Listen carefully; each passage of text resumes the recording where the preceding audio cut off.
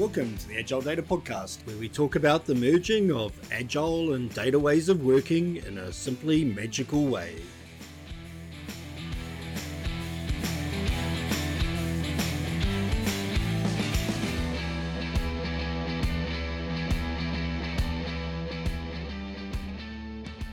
Welcome to the Agile Data Podcast. I'm Shane Gibson. And I'm Ashwin. Hey, Ashwin, thank you for coming on the show. I've been looking forward to this one. We had a bit of a chat beforehand and we talked about lots and many varied things. But before we rip into that, why don't you give a bit of a background about yourself for the audience? Yeah, my name is Ashwin Kamath. I am the CEO and founder of Spectre, which is a new data platform that I've been working on for the last year. I've been working in the data space for about 10 years now, primarily in the fintech world, first in a lending underwriting setting, and more recently in a systematic and quantitative trading setting. More recently, I started Spectre to really focus on improving the production critical grade data space where, we start to look at more automated decision-making frameworks to optimize and improve different business functions for companies. Cool. And before that, you've worked for some interesting companies. Do you want to tell us a bit of a background about your journey from 10, 11 years ago when you first started into this kind of data world and the types of teams you worked with and the types of work they were doing and some of the interesting things that you've done over the last 10 years?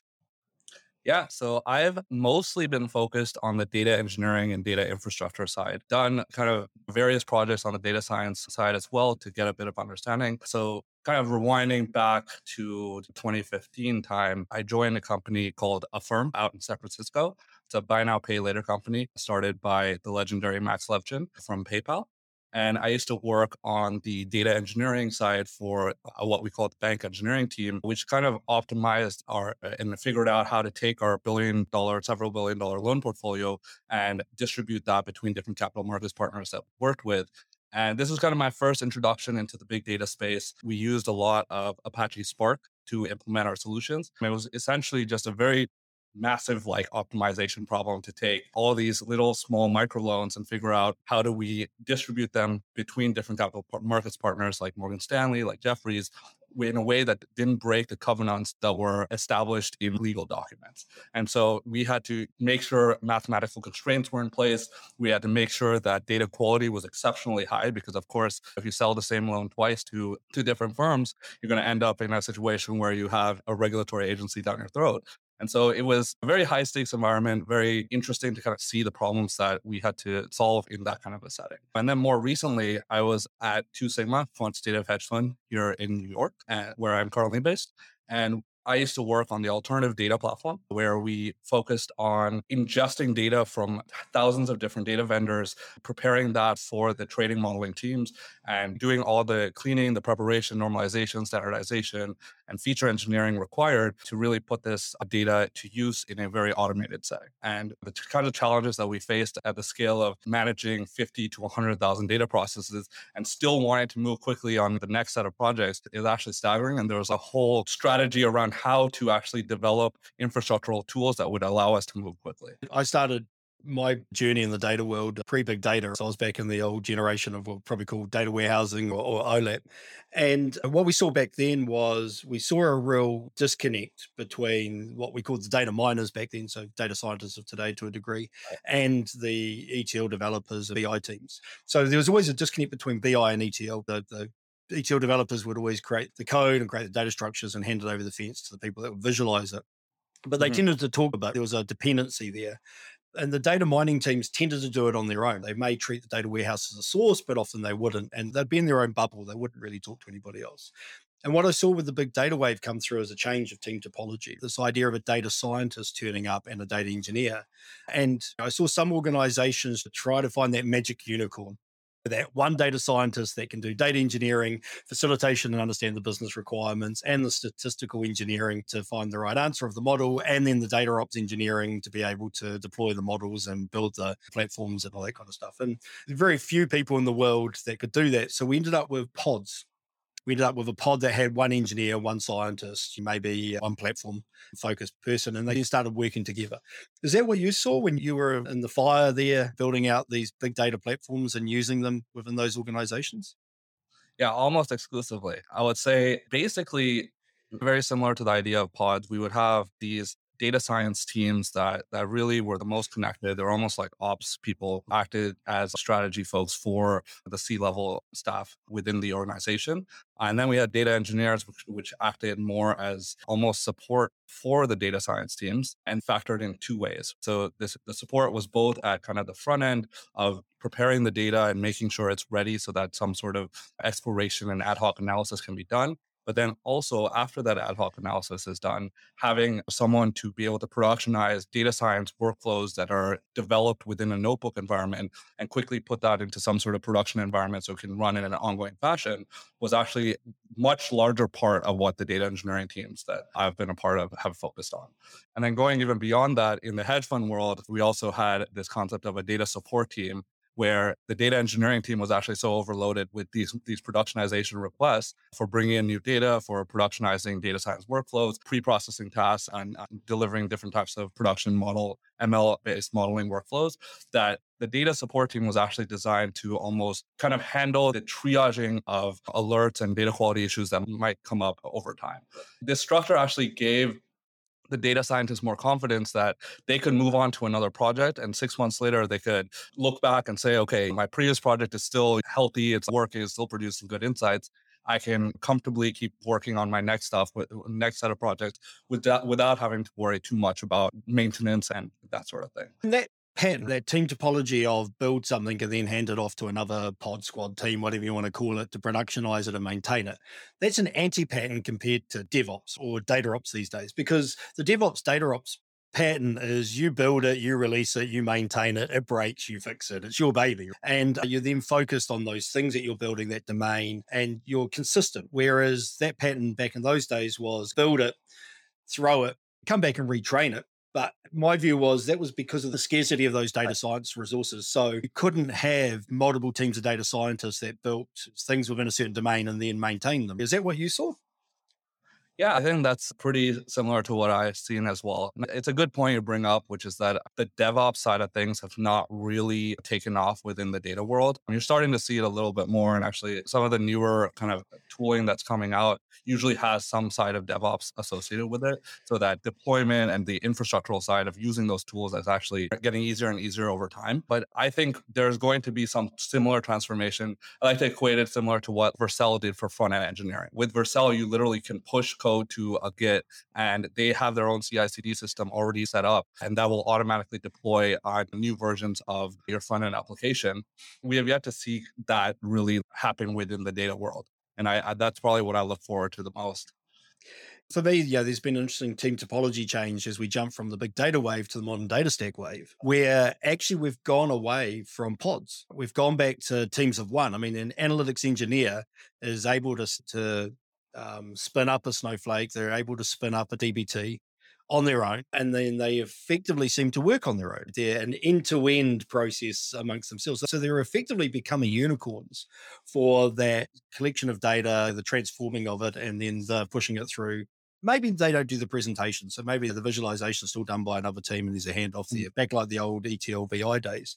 But we're starting to see that team of one again, right? And that's where the analytics engineering role seems to have gone. And that's been empowered by technology. But it's interesting that we've seen in the past when we have teams of one, chaos reigns.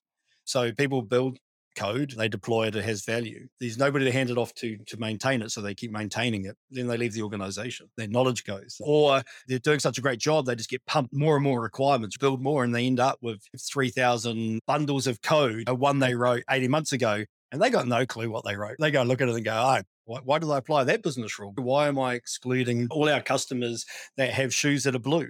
I can't remember why we did that. So did you see that and that transition in the market right now from that idea of small pods of people that work together to teams of individuals, or are you seeing something different?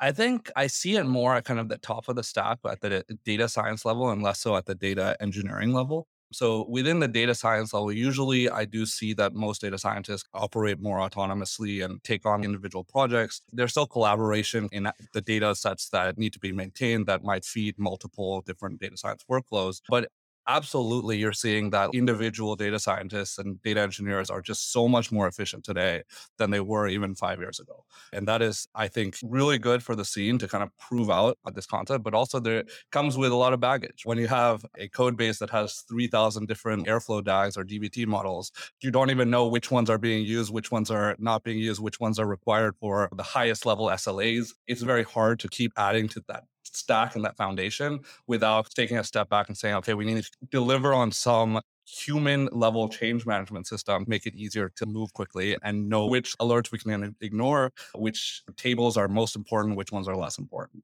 And we see that a lot. We've seen that with data mesh buzzword. So it'll be interesting to see whether in my waves of technology and team topologies, I start talking about the data warehouse OLAP waves, the big data wave, the modern data stack wave, and the data mesh wave.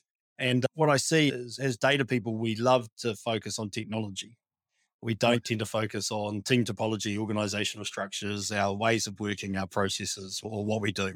We go straight into a technology solution. And I'm seeing that again. And one of the areas that there's been quite a vocal piece on the Twitter sphere and the LinkedIn sphere at the moment around the loss of data modeling. And it's interesting because it made me go back and say, what is data modeling? And well, actually, people say nobody models, but they do. As soon as you write a piece of code, you're effectively modeling because you're structuring a piece of data as a model, physical or typically a model. But people are talking about this loss of logical modeling, this loss of understanding the business context and doing that design work up front before we get into code. And in the data warehousing wave, we were strongly modeling. I mean, we weren't good at it.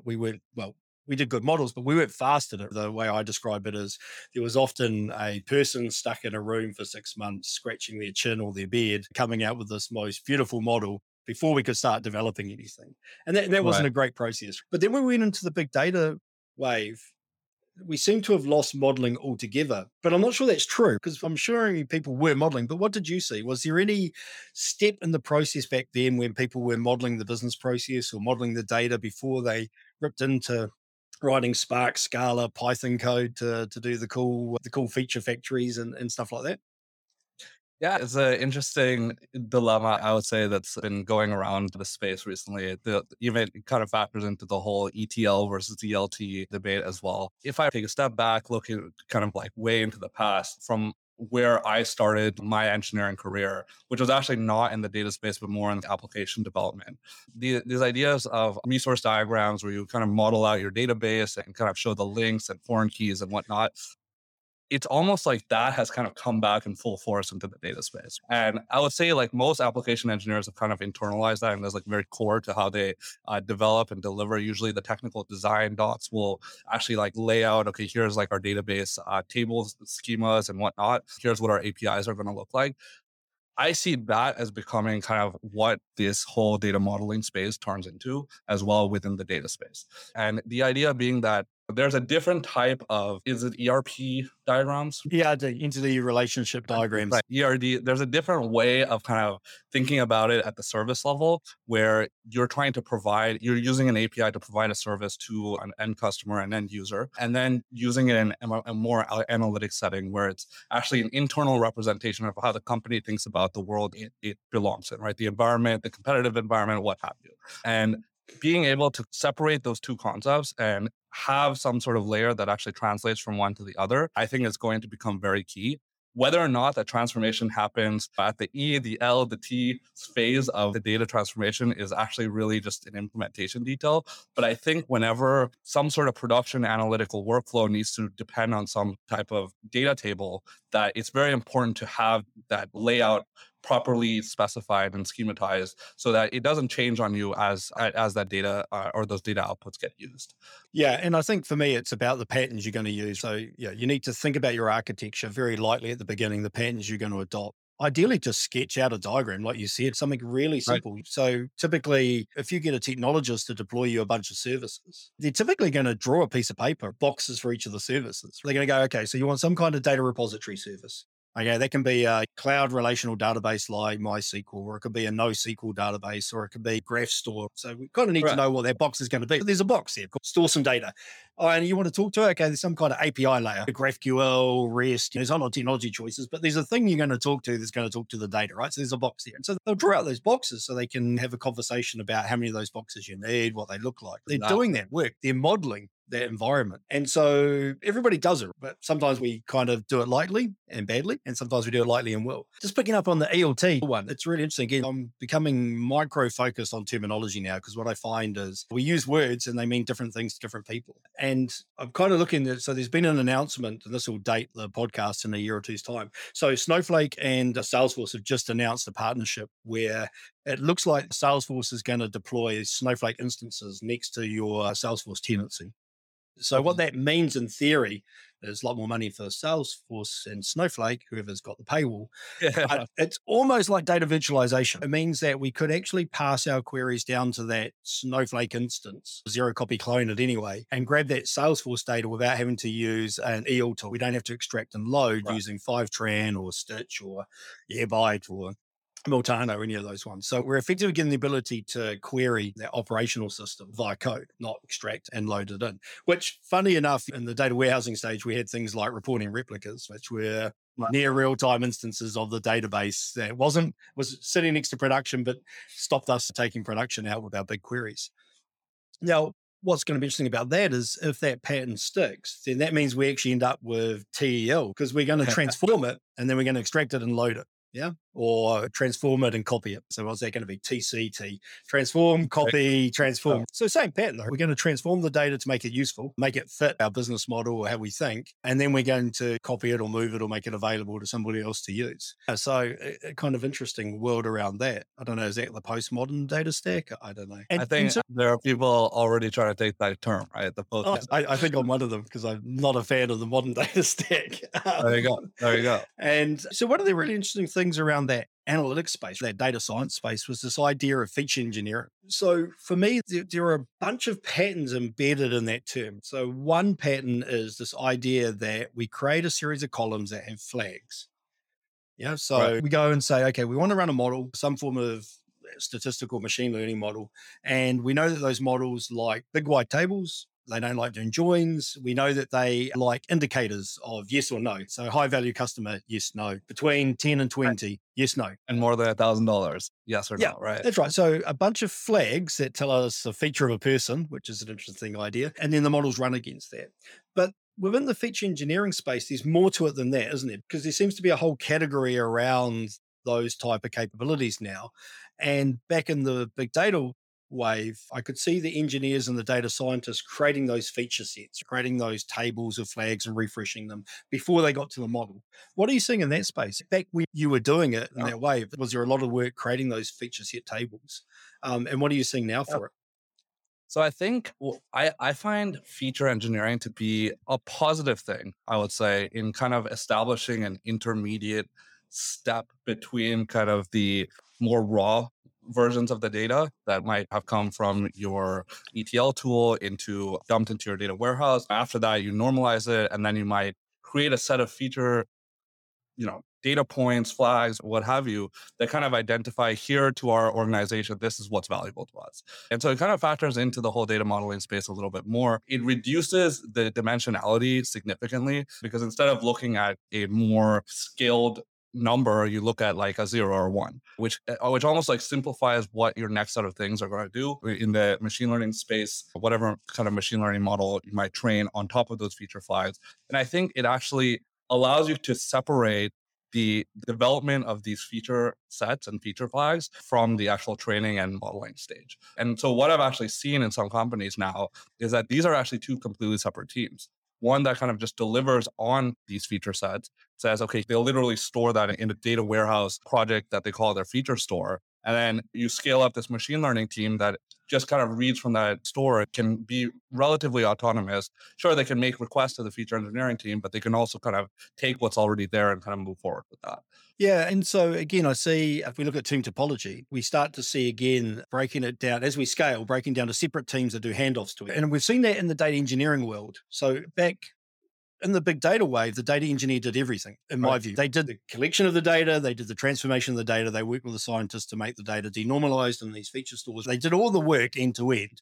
It was kind of designed to be like very focused on that specific project. Yeah. So we always have to have boundaries. Otherwise, we're boiling the ocean, as one from the catalog and cocktails like to say. So, and people can't handle that. So our domain boundary wasn't the work we were doing. It was the data we were working or the people we were working with or the type of questions we we're answering to give us that boundary that made us able to focus. And then what we've seen, though, with the analytics engineer is we've seen hyper specialization. So the data engineer now seems to be relegated just to the extract and load. I mean, oh my God, what a boring job. Go take data from there and make it turn up over here. Where's the craft in that? And then the analytics engineer seems to get all the fun of transforming, understanding the business logic and all that kind of stuff. So we see these team topologies where people do the end-to-end and the real use their brains and do the hard craft, and then we hyper specialize as a way of scaling. So that's what you saw back then, right? Was that there were people that created the feature sets, which were the engineers, and then there were people that used the feature sets, which were the data scientists to do the models on top of it. And then there was a handoff between them. So how did that handoff work? How did they have a conversation of, I need 6 more flags and 2 of them are based on age, 3 of them are based on shoe size? I mean, how did that conversation happen? How did that handoff happen? You're not going to be happy with the answer. Jira ticket. Oh, you're right. I'm not happy. That is actually the state of the art I've seen so far, which is basically communicate through some sort of project management tool. And good. Thank you for saying that, because Jira is not an agile management tool. It is not enabling agile ways of working. It is a ticket management tool for a service desk where we can fire and forget. We can throw those requirements over the fence and make it somebody else's problem. And 9 times out of 10, not have a conversation. I listened to a podcast ages ago and they had the best Jira management process I've ever heard.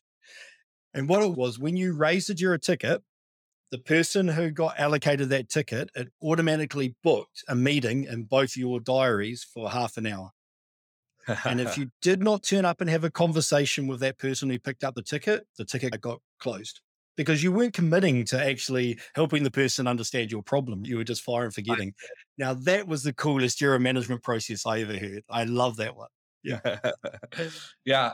I mean, it's an interesting problem because there's almost a misaligned incentive in a way where the team that wants the new feature flags to be created often doesn't have the capability to do so. Like they literally don't have the permissions to push data into the feature store. And so you get this scenario where there has to be some sort of communication handoff if you design your organization this way to be able to say, hey, sister team of mine, can you please like prioritize these tasks? But then the whole prioritization becomes like a big thing around, okay, we've got this endless queue of tasks that we're never going to get through. What do we prioritize? And then that starts to factor into other kind of methods of scoring which tickets go up and down and that sort of thing, which have not really seen it work well in practice. It's definitely an area that I think companies will need to improve on over time.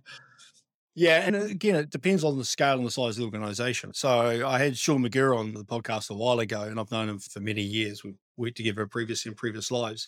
And he's based out of the UK now. And he was presenting at a conference around some analytics stuff. And he tended away to the sessions. And I can't remember the example he used. It was either Uber or Airbnb, one of those big FANG companies presenting their way of working and their analytics workflow. And Sean talks about how he asked the person who's doing the modeling up there, how do you deal with the problem of getting access to the data? Because it's always hard getting access to new data. It's just a beast to solve.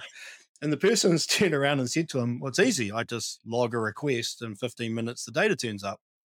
And Sean's like, well, how does that work? And it's like, well, there's a team of 1,000 data engineers just sitting there waiting for the request. So they don't have a capacity, they have a capacity problem, but not what we see in small organizations. So for me, it's always about the context of your organization. How many people do you have? How much work do you have? What's the best way of optimizing the workflow for the team? And if you're big and large, that hyper specialization, fire and forget might work. I'm still not a fan of it, because did you find that you started to really focus on the way that Jira Ticket was written, the way that the data scientists described the features they needed so that the engineer could understand what to build and get it right? Or was it kind of loose? So we started tightening that over time and made it to the point where the Jira ticket actually became more of a form that needed to be filled with, here's 10 questions that need to be answered about how often does this thing need to be run? What are the downstream dependencies that are going to be leveraging this feature that kind of gives us a sense of what sort of priority or SLA that should be applied to this. Usually, oftentimes, the data scientist will actually provide some sample code too. And that actually was probably the biggest accelerator to moving forward, because at the end of the day, they know what they want. It's not like they don't have the capability to create the feature. A lot of times it's just there's kind of doing the initial modeling of the feature, which is like, okay, here's a SQL query that I need to run. And then there's all the other stuff around how do I productionize this? Where am I going to run this thing ongoingly? What sort of schedule am I going to run it on? Does this need to run after some upstream dependencies? If I have 3 chains of dependencies and then that data that like 3 chains up, it's coming from a data vendor, I want to make sure that if my transform is running, that every step above it was healthy. What does data quality and health even mean in the first place? It really depends. It's very contextual on what's happening with that data. And so being able to kind of understand those things actually gives the data engineer a lot more to work with to be able to kind of deliver quickly on these feature sets and feature flags. One of the interesting things about that for me is when I coach teams, they often want to jump into automation on day one because that's what we're trained to do. We're like, let's automate the snot out of that, get that boring job out of my face. But what I say to them is you can't automate something that isn't predictable, understood. If you don't actually know how it's going to work, then automating it early is going to cause you a pain in the bum. So go through stages, maybe do it manually, then maybe create a bunch of forms that people fill out. And then once you got that, then automate it so they can self-serve. That sounds like that was a right process for that. You start off where it's just a conversation, what do you want? Then it's fill out a form because here's the things I know I need to know. How do you want to schedule it? And then potentially we could automate that scheduling so you can self-serve. You can actually figure out where in the slot to add it. And it gives you a safety net where it goes, okay, you do realize that's going to run before the data turns up. So you might want to rethink that. So that's for me is how we should approach this idea of automation. It has to have a level of maturity and sustainability before we can automate it. Otherwise, we're just asking for a hide. I mean, automation is dangerous. You lose touch with what's actually happening under the hood. So you better be sure it's correct. And I would say this applies even beyond just data and data engineering, even just in terms of what type of internal processes do you want to focus on, especially within the startup world. We only have so much capacity to be able to do things, right? And being able to kind of get a touch and feel of something and whether it's working is almost more valuable feedback and information than having something automated that's self-service, but you don't really know if it's a good thing to have. That's kind of where we come into this idea of platform as a service or platform as a product. So again, as we're scaling teams out, we will often split off a pod of people who work on the platform capability that other people can use. So we're effectively becoming internal software engineers again. We're building platforms that the engineers or the analytics engineers or the data scientists can use. And what I often see when people start to do that is they don't adopt that product thinking. And what I mean by that, I mean, there's a whole lot of practices around product management roadmaps, and there's a whole lot of product thinking that's really useful for a team. But the key thing they don't understand is who their customer is. And so what the platform team start doing is building features they want, features they think might be useful, not features that actually their customers, the software or the data scientist or the data engineers are crying out for. And as teams are scaling, is that what you saw? As you saw pods become more specialized where they should be creating something that serves other pods, did they actually focus on what those other pods wanted and needed next? Or did they go down the Kool-Aid, build what they thought was cool and everybody would use and never actually monitor whether anybody actually used it? So did we create value or did we just spend some time building something we wanted to build?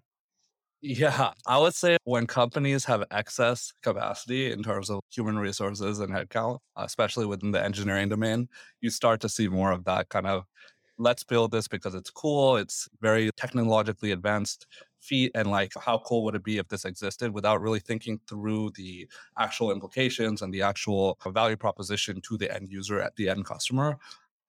The companies I've worked at have always been very strained. And so the types of work we always prioritize were almost entirely based on pain points that we ourselves were feeling.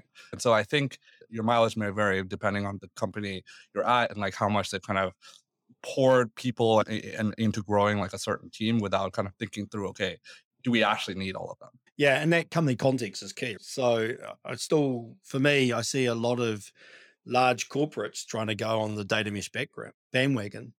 When I look at them, my question to myself is, are they adopting the idea of decentralizing the data work down to a software engineering team? And I look at the organization and I go, they don't have software engineering teams. They've implemented Salesforce and SAP and those kind of things. So they're not democratizing the data work down to the software engineering team, which is one of the goals, because we know that the software engineering teams treat data as an exhaust. They create the applications that people need, and data is generated as part of that, and then their job's done. They don't care how the data is used after the fact. If I was them, I wouldn't at the moment either. I have a bunch of features or actions I need to be able to deliver in the product to the customer, and the data just supports that. It's not the key. Good point. I almost feel like data mesh is something you graduate to once you've gone through the centralized data story. You start with your data silos, you centralize it, and then you're like, wow, this is slowing me down too much. So then you migrate to a data mesh kind of architecture. And if you try to skip ahead, it doesn't work from what I've seen. You Yeah. just end up with more data silos. Yes, I agree. If you're a small company, start centralized. And then as you grow, you're going to have a scaling problem. You're going to have a centralized team that can't handle the work that's coming. So you're going to add more people. And we know that more than 8 or 9 people working in a pod becomes inefficient. So you're going to split the pods up. So now it becomes a scaling problem of how do you have 3 teams of 8 that are working independently, but still managing the conflict when they are working on the same data or they're working on the same platform, right? That whole kind of collaboration whilst trying to keep separate. And so Data Mesh has some ideas around that. A lot of them come out of team topology behavior in that book. There's a lot of scaling frameworks from Agile. So there's the way Spotify described the way they scale their team, the so-called Spotify model. There's Jorgen's process around unfix, which takes some of the team topologies and some of the Spotify kind of patterns and articulates them in a way that I understand a lot more. It's just the way he describes them I find really useful. So really what we're saying is we don't want a team of 27, we want 3 teams of 9. And so therefore, how are we going to make that work? A natural behavior is one of those pods becomes a platform pod and they serve the other teams. The downside of that, now what we're saying to those teams is you have to use the platform somebody else is building. You have to wait for that centralized platform and that centralized team to give you the features. You can't go and build them yourself. So we're going to slow you down. Now, as long as you're happy with that trade-off, that's okay. And so that idea of scaling from a data mesh point of view, definitely on board for that. But this idea of passing it to the software engineering team, that's where Nirvana is, because there's data people, we don't need to care anymore. They're giving us data that's well-formed, high quality, observable. But I don't see many people getting to that level because the tools and techniques that we have right now are based around data people and our data skills, not around software engineering people and their engineering skills. They're 2 different domains, they're 2 different behaviors. Is that what you see? Yeah, I would say that is how I have seen a lot of organizations mature, the way you're describing it. You kind of break off this platform team and say, okay, their role or their goal is to accelerate the other 2 teams by building out a platform. Except the trade-off there is that by kind of pushing the agenda to them, if they are not moving quickly enough, and which inevitably happens at scale, you end up with like almost a slowdown. Now, the counterpoint to that is that you have more standardization and consistency, which makes it easier to maintain long term. Having 5 different data pipelines written in 5 different languages, written in using 5 different tools, is arguably much more difficult to deal with when the 5 people who wrote those leave the company, and then you have a new set of 5 and you just pass on ownership. And I think that it's an area that I think about a lot, and it only really affects bigger companies, I would say, where you have people leave the company, and then now you have to figure out who's going to own this thing. How are you going to distribute all the work that they have worked on, which there is so much tribal knowledge and domain knowledge required to understand what happens in a data pipeline. Like I can't even remember what my data pipeline I wrote 6 months ago is supposed to do. And documentation isn't necessarily going to solve that issue. I see it both ways. I see the pros and cons. I think in general, standardization is a good thing at a certain scale, just to make sure that you actually are able to kind of function and you don't get just completely burdened by tech debt. But at the same time, you still want to be able to move quickly and still get all the bells and whistles that are coming out every other month. It's a trade-off decision. Like you said, you're trading for standardization because you get some benefits in the future out of standardizing. But the thing you're trading off is your speed to market, your ability for a team to iterate fast. And so you just got to make that call. What are you going to standardize and what are you going to leave as a part of the tribe? And go further on this. I like to almost think there is the exploratory aspect of data science and the production aspect of data science are like 2 completely separate things. Once you kind of get into the production side of things, where you know something has signal, you're trying to apply more automation, I think at that point, that's where you should start thinking about the standardization. These are the things that need to live on longer than any individual data scientist within that organization. Okay. That's what I see. If you kind of lose the ability to quickly iterate on at the exploratory stage, it's actually very difficult to keep innovating, keep bringing value to the company. I'm going to agree and disagree, and it's around the patterns that we use. So I agree that you need the ability to be able to innovate and explore and do new things quickly. And you need the ability to be able to standardize and productionize and make things run in an automated and trusted way. And the pattern that everybody seems to do is they break those two things up. They have an exploratory team who go and do the cool stuff and the innovation, and then they hand it over the fence to some poor team that productionizes. And actually, there are people that they have that mindset that they like their production. It's like testing. There are people, weirdos out there that love testing. And good on them, but I can't do it. So we tend to separate it. We say there's a pot of people that innovate and a pot of people that productionize. And the pattern tends to be hand over the fence. So I've gone and created some cool stuff, and now I'm going to hand it over to somebody to productionize it. I've seen that fail every time because you're just creating this friction. Either you put too many guardrails in of what's handed over that the innovation team are effectively writing the productionized code anyway, or they've written some stuff that's cool, handed it over, and then that team that gets it just gets swamped in trying to rewrite it. And the way I've had the most success with teams is that the pod that's innovating are doing the first cut. They're exploring. They're like pioneers. They're going out and they're finding the fertile ground where they could build. And they're doing some testing. They're putting a tent up. They're digging some stuff. They're planting some seeds. They're killing some animals. And then they don't just leave the camp and go off again and wait for somebody else to come and like, oh, there's a camp. Cool. No idea what their tent's doing. Let's pull it down and build a big building. What happens is the second team actually go and observe what the first team have done, and then they find the products that they could build that automate some of that work. So they're looking for things that if they automated it, somebody else would have value out of that. And then the third part of it is really the test. If another squad pod team picks up that piece of product and reuses it, then you've nailed it. If somebody comes and lives in the house that you built, they saw some value there because they've gone to the effort of actually moving it. And so for me, that's the process, right? Is people explore. We have to be able to lose our baby. You have to go, well, that team built some stuff and it had no value. So just, we're not going to do anything with it. It's going to go away. It was a good test, but there was no value. So don't keep investing. And then that's, for me, that pattern of doing it that way. Explore. Somebody else looks and says, I think there's value there. It's a marketable product. They invest a little bit more. Then another squad actually picks it up and uses it. And that cycle is the cycle that's worked for teams I've worked with. So what I'm hearing from you is essentially that we should treat our data engineering teams not as handoff for here is my custom data pipeline. I want you to do the productionization, but rather here is my custom data pipeline. I want you to give me tools to productionize this instantly. And here is how I need it productionized. And that is exactly what I think companies need to start aspiring for when they kind of break off this team, and which you're right. In practice, I have not seen it done well, but I think part of it is that the space is still kind of immature when it comes to what does production data really look like. Every company's kind of designed their own production data stack in their own completely separate ways with their own completely separate tools. And most of them aren't even really hitting the mark for, okay, we catch 90% of data quality issues, or we have an SLA of 2 hours after a data pipeline fails to understand what happened and remedy the issue. Sometimes there are several day outages. Another question we have to ask is, whose responsibility is it when there are issues, right? Does it go back to the original data scientist who created it? Does it go back to this data engineering team, which is actually effectively where things do go today, which I think itself actually puts so much burden on the data engineering team that they can never innovate their way out of those issues? Or is there a separate data support team that's almost like we're going to outsource talent to just like triage issues? And what we see a lot, I see a lot, is people focus on the tools. They sometimes focus on the techniques and patterns, but they don't focus on the team topology or the way of working.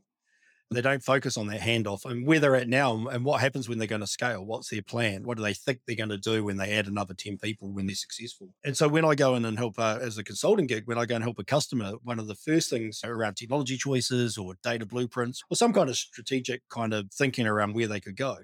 First thing I ask them is, let's benchmark your current team topology, how your teams currently work together, and let's benchmark what you think you're going to do. What are you going to decentralize? What are you going to centralize? And once we understand that, then we can find tools, techniques, patterns that may work for you. But if you don't understand that, you're really just firing into the wind. You've been ad hoc. And so, I agree with you. You have to understand that how we make toast, that nodes and graphs of how work's going to happen. And that really is bringing a lot of lean thinking in. If you look at lean from agile, that's what it is. It's observe the flow, figure out where a bottleneck is, go, that bottleneck's causing us problems. What can we change to remove the bottleneck? Experiment with it and then do that.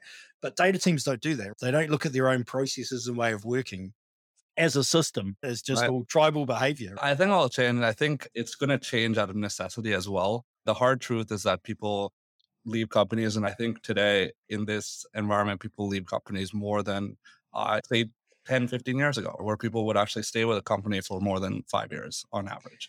And so you almost have to design everything about your business and your organization around this idea that people might leave and tribal knowledge needs to transfer hands before they do so. And especially if you look at technology acceleration, the way we're getting new technologies out faster and faster every day, what we're also seeing is team topology acceleration. And the example I use is if the way the funding worked for a lot of companies over the last couple of years, we saw masses of people being hired into the data space into a company pretty much overnight. I mean, that's a nightmare. How do you onboard 100 people into your data engineering practice if it's not well I formed? mean, the analytical engineering title is probably like 2 years old. Then we see the funding dry up and we see massive cuts. And I feel really sorry for those people 10, 20% cuts of people in an organization overnight. So you think Right. about the tribal knowledge of those people who have been doing work, who understand the work they were doing. They've just walked out the door or they pushed out the door. So how do we It, survive that? it is terrifying to think that, wow, every single person who knows about these 500 tables in my data warehouse is gone. And so I don't even know if I can turn it off. My Snowflake, it just continues to rack up bills, but I don't even know what's being used and what's not. And I don't even know which of these 500 people I could go to even figure that out. And we've definitely seen, I think somebody termed it a while ago and I've picked it up because I like the concepts that a lot of features in a product have become categories. So, you take data lineage and I liken data lineage to a seatbelt in a car.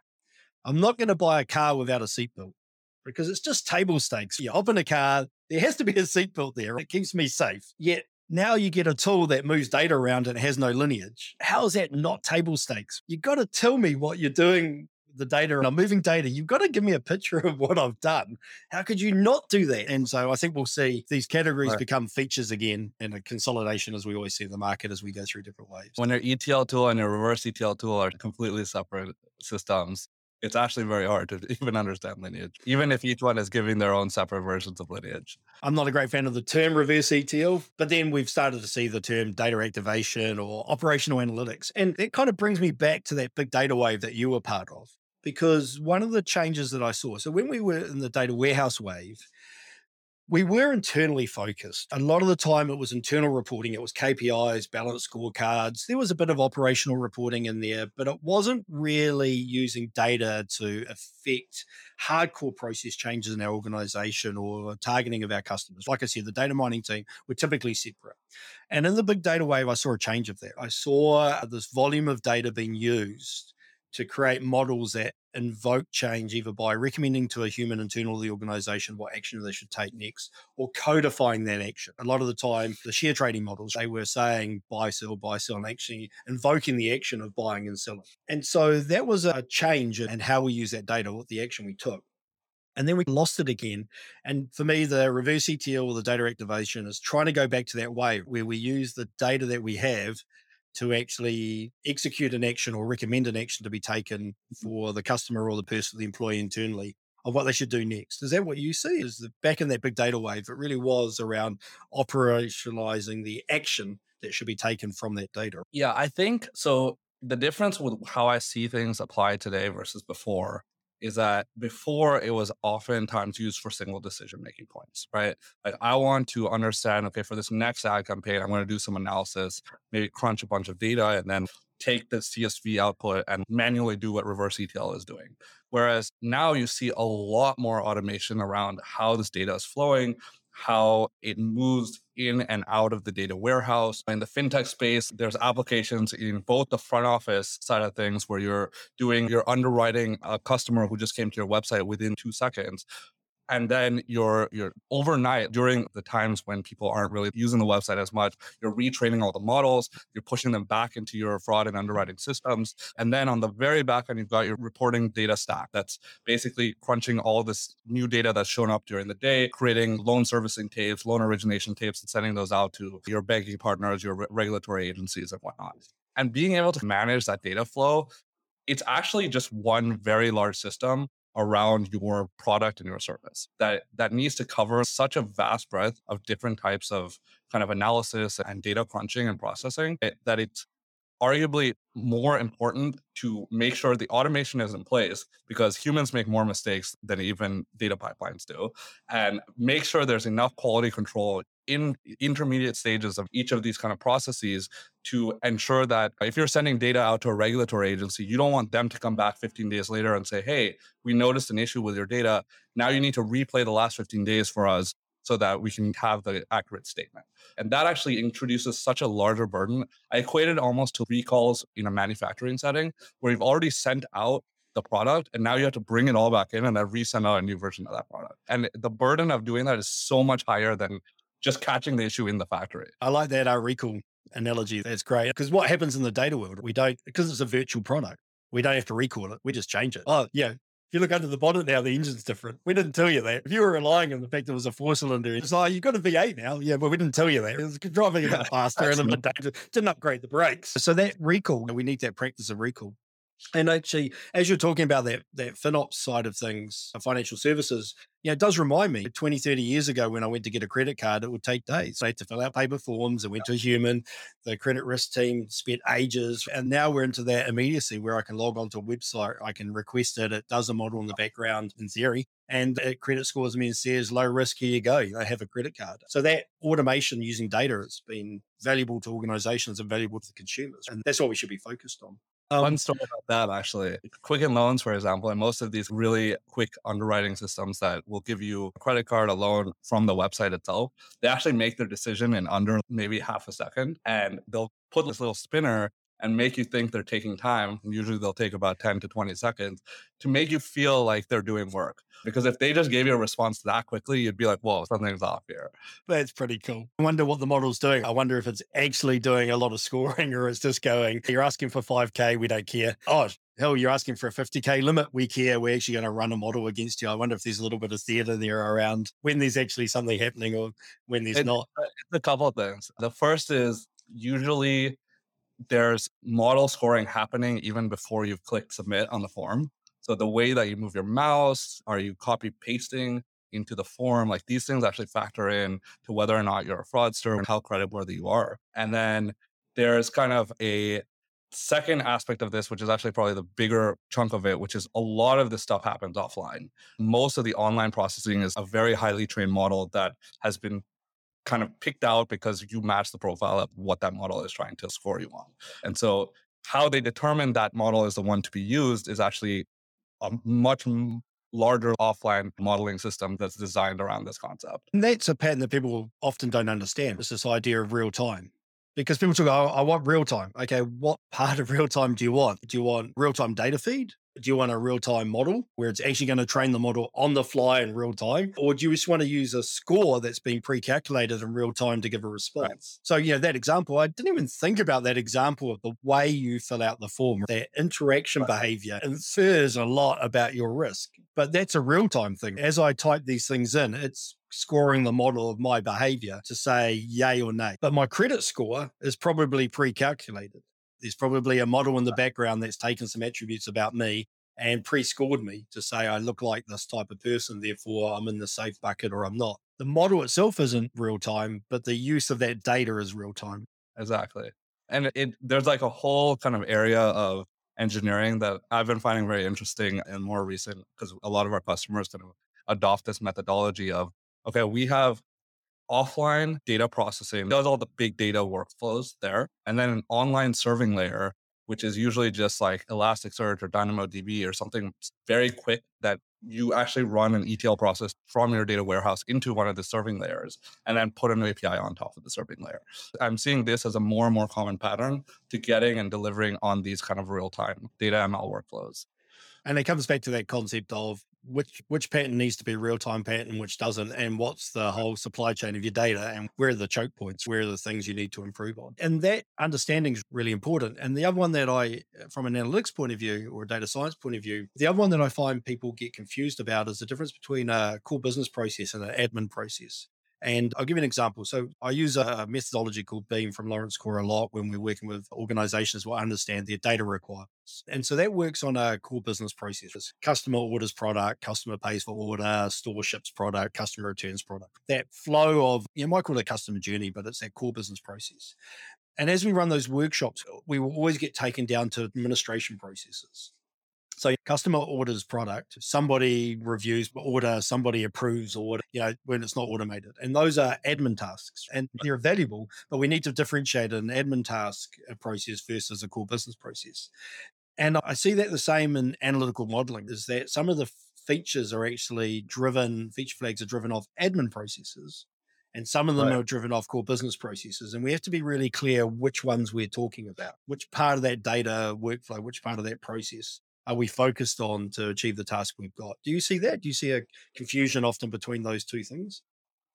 I wouldn't say confusion. I think it's more in terms of an investment by the company. And I think it's obviously pretty contextual to the domain that you're looking at. Within the financial services sector, you need to make sure your reporting is really good. You're dealing with a much bigger headache from bad data in your reporting stack potentially than giving out a few fraudulent loans, just because that's just how the financial sector works. You've got regulatory agencies that are double checking everything you do and that sort of thing.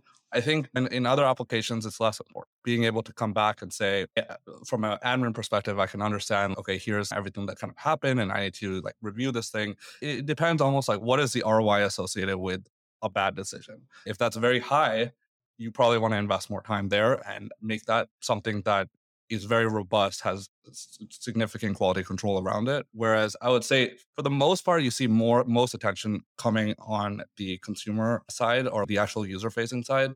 Whereas this is a recommendation system that actually affects whether or not someone's going to click an item on my e-commerce site and buy the thing. You're probably going to put in more effort into that than just back office manipulation around reporting of the recommendation system itself.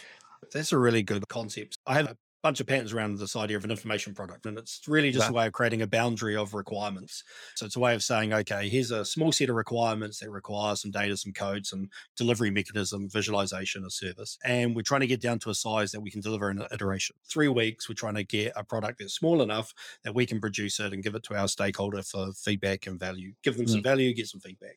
And that's a challenge to break things down into those smaller chunks that we can do them in a small amount of time. Yeah. And as part of that, we've got the information product canvas, which asks them a bunch of questions, a bit like your JIRA form that you mentioned earlier. So we go and say, what's the outcome you want to achieve with this product? What's the action you're going to take if this information turns up? What questions do you want to answer? What core business processes? There's a bunch of things that give us context around what they're asking.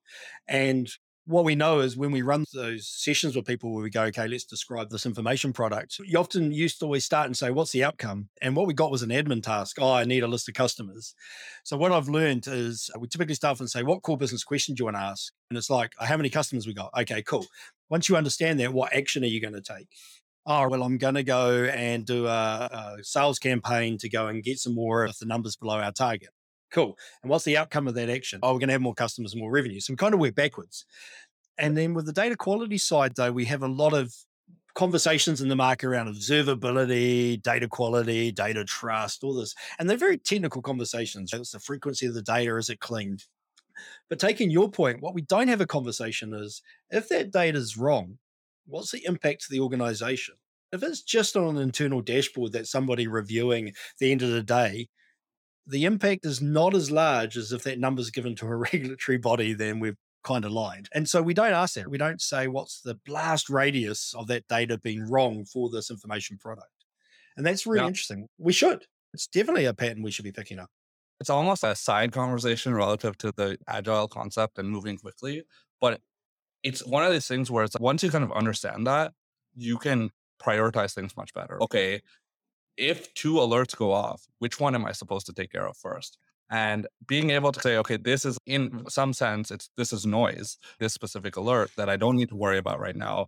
Maybe I want to even go ahead and turn that off for the future because literally no one cares about it. I think in today's world, we haven't really gotten that far. I've seen this at numerous companies where it's, oh, let's just throw a bunch of data quality, but we're not going to invest the time to tune it and calibrate it to what that use case actually is. If a data quality issue is detected, that is actually a non-trivial engineering burden or data science burden to go in and figure out what went wrong, Is there something I have to fix? Do I have to write a cleaning pipeline to remove these bad data points? Am I going to go manually remove the bad data points? And then depending on how the upstream is syncing, it might literally just keep adding those bad data points back.